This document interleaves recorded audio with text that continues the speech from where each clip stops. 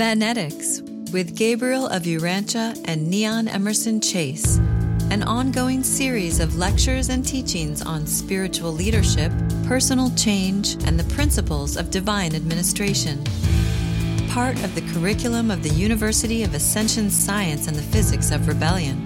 More information can be found at uaspr.org. This episode is titled, On Contemplating the Ministry of God, the Responsibility of Public Leadership. Here is Gabriel of Urantia. On Contemplating the Ministry of God. Today in America, there is the ministry of state and the ministry of clergy. There should be both. Both roles in one man or woman in one office. Both roles in one man or woman in one office. The office of state as a minister, the office of clergy as a minister.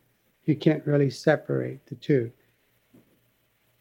Because in true divine administration, there is no separation of church and state. The most giving and virtuous man or woman should be given the most respect and admiration by society, as they certainly have the most Deo power from God. However, society gives Dio power to individuals who represent financial prosperity and position.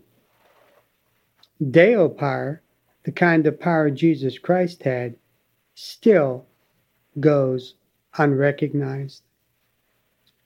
Jesus confronted sin in people. Leaders in America today don't talk about sin. They talk about the crime problem or the poverty problem.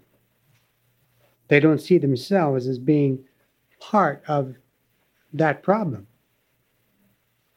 Greed and arrogance causes blindness of the soul. Those who call themselves ministers of state can spend $35 million for a convention in which $150,000 of that is spent for balloons. While they talk about the poor black man in prison they visited and talked to, who said, "What about me?" How can several thousand people sit in pomp and circumstance and be oblivious to the waste of monies being spent for this needless party of rhetorical speeches? How can black men and women sit there? At what point should false hope have a real face that you can see and recognize?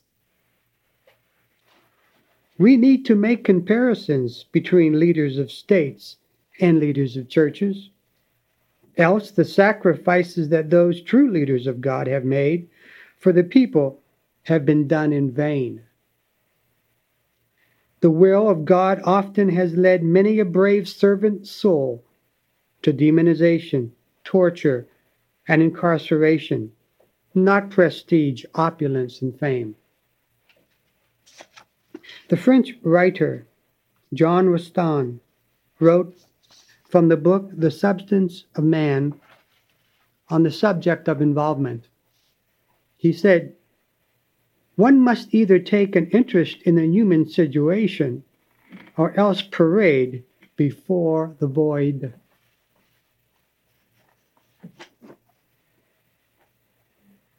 Today, in the new age, one can receive a minister's license by taking a 6-hour course and spending $500. If you graduate from Harvard with high honors, does that qualify you for the street ministry of Los Angeles or New York? Or does the prestige of the recognition of the status quo take you further away from the core of suffering humanity. Today, money and marketing makes a person with egotistical ambition a healer or a minister.